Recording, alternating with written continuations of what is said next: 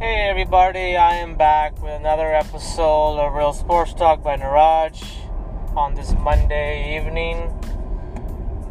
A lot to still talk about as there are so many things that transpired over the past weekend, which I will be able to get into hopefully as the week continues. So what I want to start talking about in this episode, kickoff, is talking about some of the unique stories that we've seen of younger athletes starting to emerge and gain some confidence and approach towards the Olympics, which hopefully will happen this year in the summer. And so there's obviously a lot of athletes that are looking to strive for that, make it to it, which it's just great to see. And then I want to talk about a former NBA player, an NBA legend that is going to be embracing a new opportunity, a new challenge in the year ahead. So to kick things off, I want to talk about Brady Malone. Brady Malone captured his first U.S. men's gymnastic title this past weekend. He overcame a shaky start to win the head-to-head battle against, I think, Sam Miculek. If I pronounce that name, sorry. To win the title. And his opponent was a great, obviously a two-time Olympian champion. And this is at the U.S. Gymnastics Championships, where they have these events for different records, different events, and so really nice to see that overall happen, where you got to see, he got the opportunity to really showcase his talent, his abilities, and he delivered finally. So it was a very nice moment to see. Prior to this, he competed for the Stanford Cardinals at the NCAA level, where he did win 2 championships with the team, and all around a really good effort. So he was looking to obviously focus on this one more particularly because a couple of close finishes prior to this, and he just wanted to be able to break through and have that victory, which he did.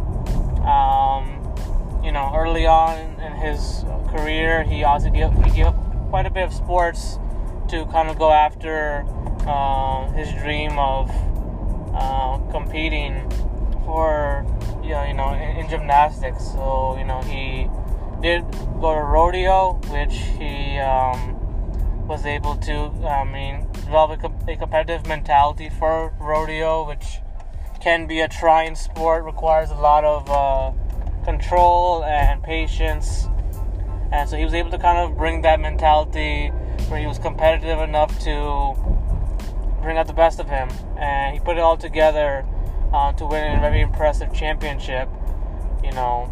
So he's helping to ride that momentum heading into the Olympic trials, which he'll have to really prove himself again. This was a great start for him. Coming from Georgia, moving to California, training with some of the greats, observing a lot of great men, men gymnastics in front of him, gymnasts after him, and obviously we can't also overlook the fact that what a tremendous job the U.S. women's gymnastics team has done on a high level with Simone Biles and Jordan Childs. They're like so many incredible athletes on both sides in gymnastics, where we're seeing a lot of younger players get up there to work with them, train with them, and then showcase their talents. And for Brady Malone, this was a big time thing coming for him. Hopefully he'll be able to ride this momentum going forward, to make the team and be able to do even more. But the future is bright for Brady Malone, and it was a nice moment seeing him win, especially after that tough start he had, but he overcame a lot of things in terms of kind of blocking out social media, and social media can be a huge part of anybody's lives if you kind of choose to make it that way. But he tuned out the distractions, decided to give it a break, focus on the competition, focus on what he had to do to win, and he was able to kind of block out all the noise, go out there, give 100% effort, and become a winner. So hopefully we'll see more and more of him be brought up as we get closer to the Olympics, for sure. So now I want to transition to talking about a former NBA player who will be getting an opportunity to coach and hopefully turn a program around and make it more appealing and more noteworthy, and that is former NBA player and legend Gary Payton. Has been named the new basketball head coach of Lincoln University, which is in Oakland, California. And Gary Payton is a player, a 9-time All-Star, Defensive Player of the Year in 1995.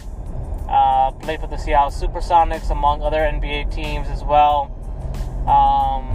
Really set a lot of great records along the way. Won a championship with the Miami Heat in 2006. And he's also been nicknamed the Glove, as he was a great defensive stopper. And obviously he had a memorable battle with Michael Jordan back in 1995 in the NBA Finals, where both of them went at each other. And Gary Payton definitely did a good job on Jordan on most of those games, but Jordan was just too great towards the end, and obviously Jordan ended up winning the trophy over Gary Payton and his team.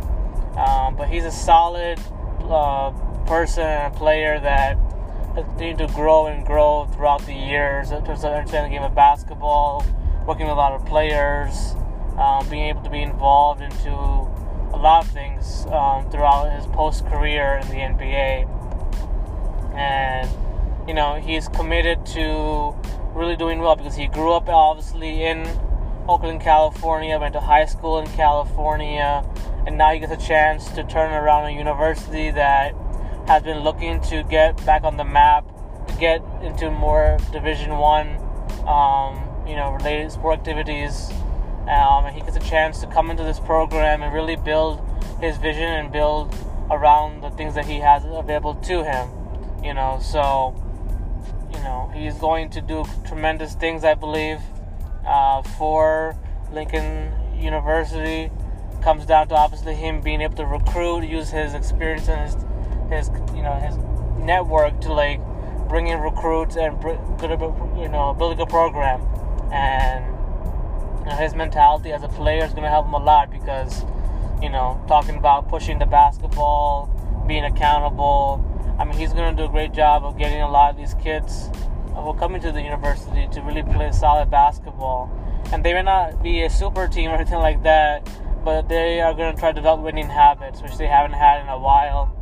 So, he is going to bring a lot to the table. Obviously, the only coaching experience that he does have is with the Big Three in the league that Ice Cube founded, in which he's able to coach some guys up and do some nice things. But he's very smart, very aware of a lot of things in the game of basketball, and he's committed to building a great program that will compete, will be able to stay on course and make progress from year to year. And hopefully, with his vision and his style, Lincoln University hopefully will have a lot of good players coming out of there, get a chance to play in the NBA possibly. But more importantly, you just love seeing former players, people who kind of paved the way for the game of basketball to get opportunity. And so he's getting an opportunity here with a program that is kind of off the radar a little bit, kind of in the shadows. And I think that him stepping into this role will be great. He'll be able to embrace it, kind of build it out his own way. Obviously working with a lot of people there and a lot of resources. But I'm excited to see what Gary Payton does with Lincoln University there in Oakland, California. Obviously, he's well respected, well loved, known for a great player throughout his career, playing with some memorable franchises, and being able to now coach all these players and the young ones coming out of high school. It should be exciting to see what he does. It will be interesting to see how he navigates all of that and what he's able to do.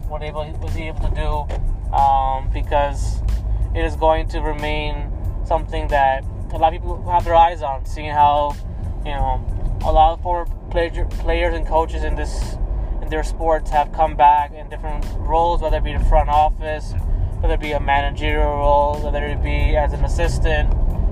Gary Payton finally got an opportunity that I think he's really going to take it and do well and do big things with it. So can't wait to see how that all plays out in the year to come.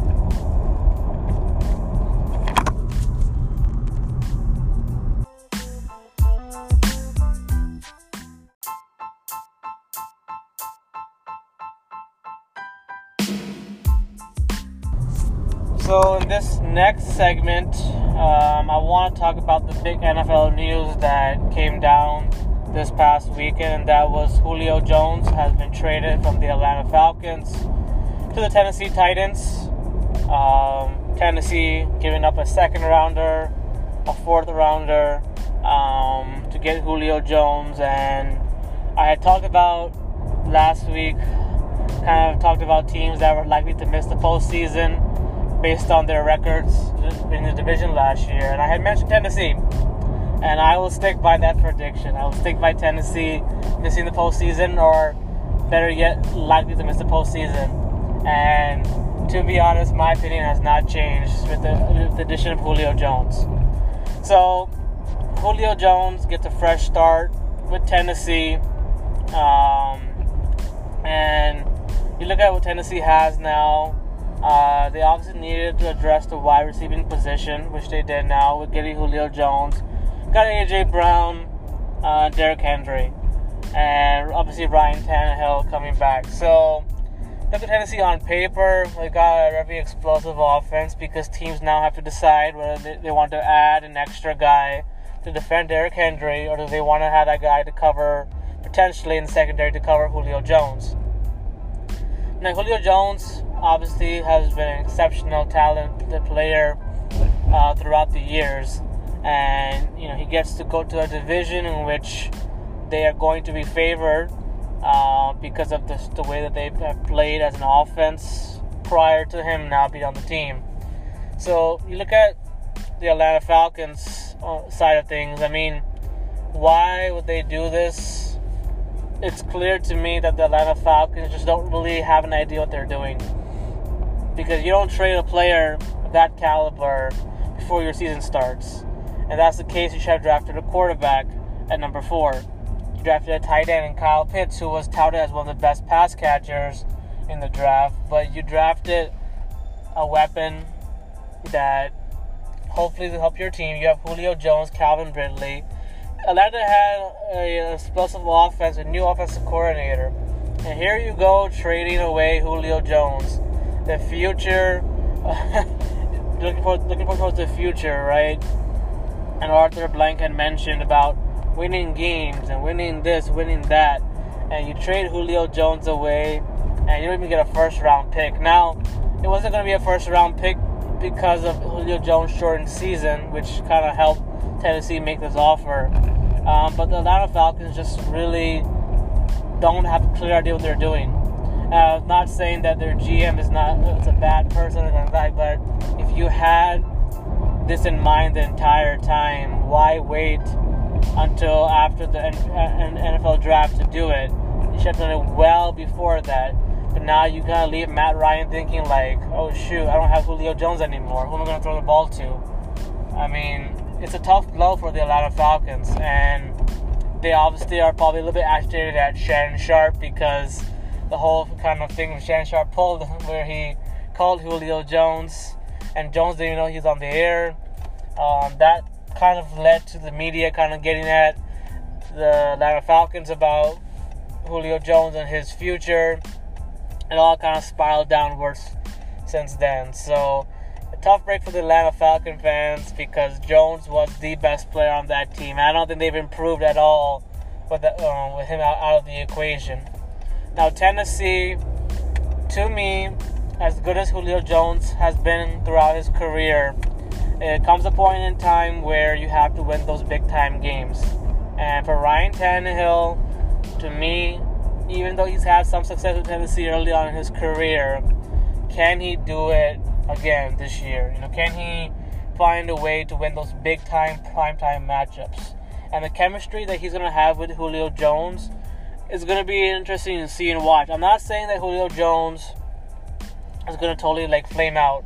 Obviously, Tennessee is taking a 2-year run on him because of the contract that he had signed previously. But Tennessee, if they're expecting their offense to be great and elite, it may be the case. But that doesn't mean that they're going to be able to win the division. And the reason why I think they're not going to win the division is because I don't think it'll be the offense that will be the problem. I think it'll be their defense. And I think that with that defense, I think we're not going to see the Atlanta Falcon offense. Sorry, we're not going to see that Tennessee Titans offense run as smoothly. And here's what I mean by that. Look at Ryan Tannehill, right? He's been obviously excellent at passing the ball down the field throughout the years. But what is the biggest knock against Ryan Tannehill? Is that you can't win those big-time games. Now, he was able to do it with the help of Derrick Henry and a great running game. But teams are going to be much more aware and understanding of how to do things. So, even if Julio Jones is out on the field, A.J. Brown will obviously get a chance to get the ball a little bit more. Question is, can Derrick Henry continue to be that force of nature that he is? You know, and I think that at a certain point, Ryan Tannehill, you know, he's going to have to make plays. And I don't see him making enough plays to Julio Jones when it's crunch time this year. I think that there will be a challenge for Ryan Tannehill because a lot of teams know what he is when he is not. And Ryan Tannehill is not going to be able to light you up consistently all year long. So Julio Jones may help them win some amount of games. When it comes to the elite competition in the AFC, I just see so many teams that are much better than the Tennessee Titans right now. And time will tell if the Colts can make something with Carson Wentz, but on paper they have an explosive offense. To me, I'm only going to believe when I see it. And so, you know, it's a big thing that they needed to address in their division and in terms of the AFC conference. But Tennessee has a lot of work to do. I don't think their offensive line is as sharp as it was last year. I think that their defense isn't as strong. Even with the addition of Bud Dupree there, I see them struggling a little bit, being a little bit uneven. I can see them missing the whole season just because I think that Ryan Tannehill may have a tough time winning. If they're going to rely that 2-minute situation with Ryan Tannehill trying to throw to Julio Jones, I'd love to see what happens with Ryan Tannehill in that situation. Can he deliver late to Julio Jones? Can he deliver when they need a possession, a score? That's what I'm really looking at. So it's a great move from the sense that Tennessee now has a big-time, number one wide receiver. The question is, how does A.J. Brown do? How does Ryan Tannehill get it going? Can he rise his game up a little bit this year? I figure that's the only way they can win the division. I think their defense will be a little bit off, and I don't think they'll be as sound when it comes to the big-time games. So, something to watch out for. Let's see if Julio Jones can kind of turn the picture around, prove me wrong. But I will just say that I will still stand on Tennessee not making the postseason, and I don't think it will be all Julio Jones. The reason why I think it'll be Ryan Tannehill more so than anything when it comes down to it this year.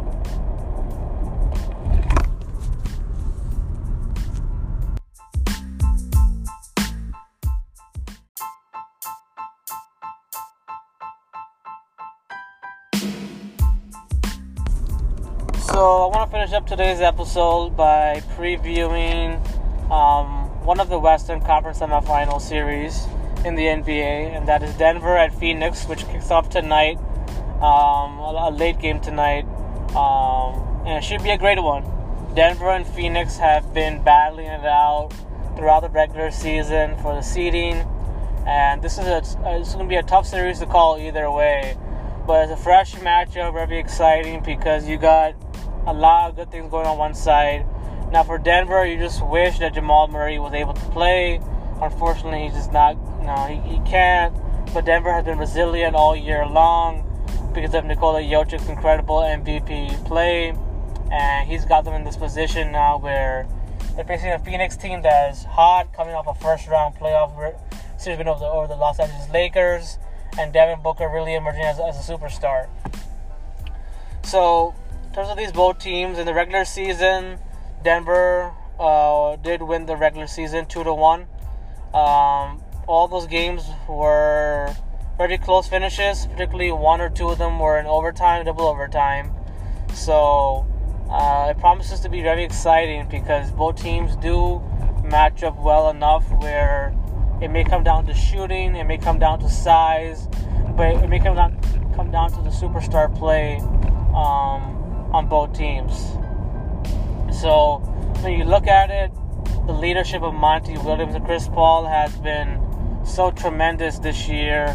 The Suns are playing so confident and playing right at the right time. So it is going to be fascinating to see how both teams come out this series, what kind of adjustments are going to be made.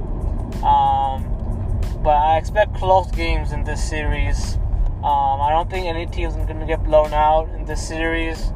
But it will be challenging, I think, to see how both teams adjust in terms of matchups, in terms of how they are able to sustain momentum in this series. So my keys to victory for the Denver Nuggets in this series, I think number one, defensively they need to limit the Suns from the 3-point line, force them to go inside, contest their looks. That's something that they have to do. Because you leave the Suns for wide open threes, they're going to make it. So the Nuggets definitely have to find a way to limit the 3-point shot, contest them, make them go inside, make them, take tough shots, but close out well on those shots. I think the second key for Denver is that Jokic, Michael Porter, and Aaron Gordon, these three have to find their shots early on and often. They have to feed off one another. Feed off one another will be very important. They all have to get going from the perimeter and inside.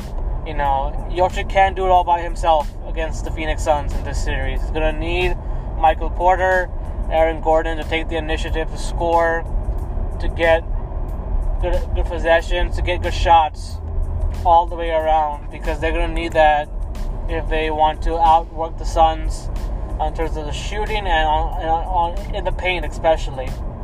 And number three, the Denver Nuggets definitely have to find a way to continue to play well off the bench.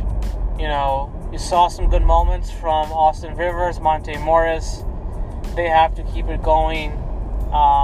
That bench really has to do a tremendous job in this series, because the Suns have a really young nucleus that is impressing off the bench, and so Denver will have to keep that in mind. But they have to really find ways to put Monte Morris in, have him score buckets. Austin Rivers, those two have to set the tone for the Denver Nuggets if they want to find a way to win this series. They have to really play out of their style, out of their minds on the bench, because when Jokic goes out of the game, or if you have one of the stars go out of the game, you need to see the Nuggets be able to score and put up points to keep up with the Phoenix Suns. As for the Phoenix Suns, their keys to victory in this series, number one, they have to find a way to be great in defending Nikola Jokic.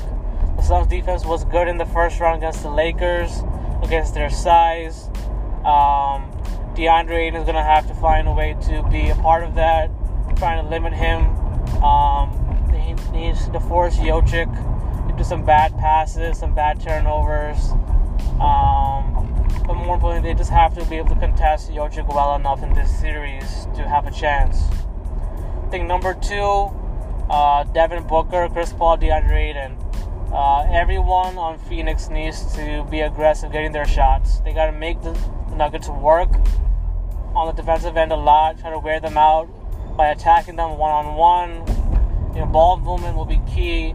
Chris Paul will have to do a lot more in this series than he did against the Lakers in the first round. Chris Paul will have to be at his best, along with Devin Booker. They got to find their shots early and often, work together to counteract the ability that Jokic will have on the game. So that will be crucial. The Suns be able to be aggressive and drive into the lane, attacking, getting baskets, getting those opportunities. And number three for the Suns, they need to contest well without fouling.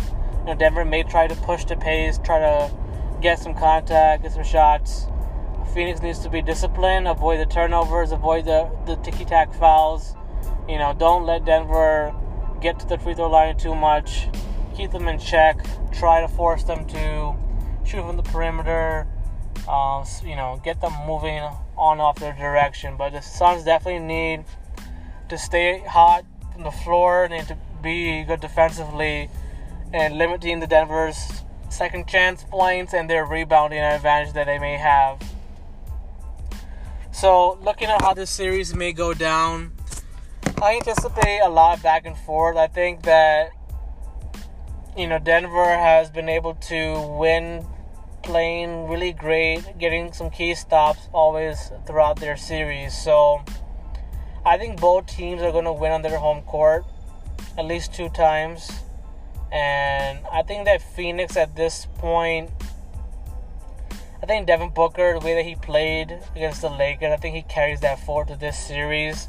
As good as Michael Porter and Aaron Gordon are, they just don't have that kind of shooting ability that Devin Booker has. And I think that's what will decide this series. I think that Devin Booker will be at his best. I think he will score a lot more in key moments and key stretches than Michael Porter will do. Although I would love to see Michael Porter take on the challenge of being a top player along with Jokic on this team. And Porter is going to have a good chance to prove it in this one. So I anticipate both teams going at it really, really well. I'm not saying that Michael Porter will not do a good job. I think he will play well enough. But I think Devin Booker is going to come out lights, out. I think he's going to really bring it. I think you're going to see the Suns really do a good job of attacking Denver. And I think that Cameron Payne for the Phoenix Suns is going to really have a big series. He showed a lot in that first round match against the Lakers. I could see him definitely doing a lot more, being used in a variety of ways. And I think that Suns have to have more elite shooters on their team off the bench. And so I'm going to pick the Suns to win in 6 games. I think that Denver obviously will make it interesting. They will shoot up. I think the Suns will be able to put more points on the board in key stretches in this game, in this series. And I think that Chris Paul will find a way to get DeAndre Ayton and Jay Crowder the ball in some spots. They will be able to hit more shots than the Denver Nuggets. And I think that in terms of Jokic, I think they'll trap him a lot. I think they'll find ways to bother him enough where he won't be able to dominate too much. Although there will be some games where he will. But also, all being said and done, I think that the Suns are just more hungry, more ready. I think they have the better perimeter shooting in this series. And I think they'll find a way to get it done in a close Game 6 victory. Should be fun to see how they come out and play, because it will be in Phoenix tonight. I think Suns win Game 1 tonight. I think they set the tone early on, and we'll see how Denver responds. But it should be a fun series that will go back and forth. And I wouldn't be surprised if it goes 7, but I'm picking the Phoenix Suns to win in 6 because of Devin Booker's elite shooting throughout the series.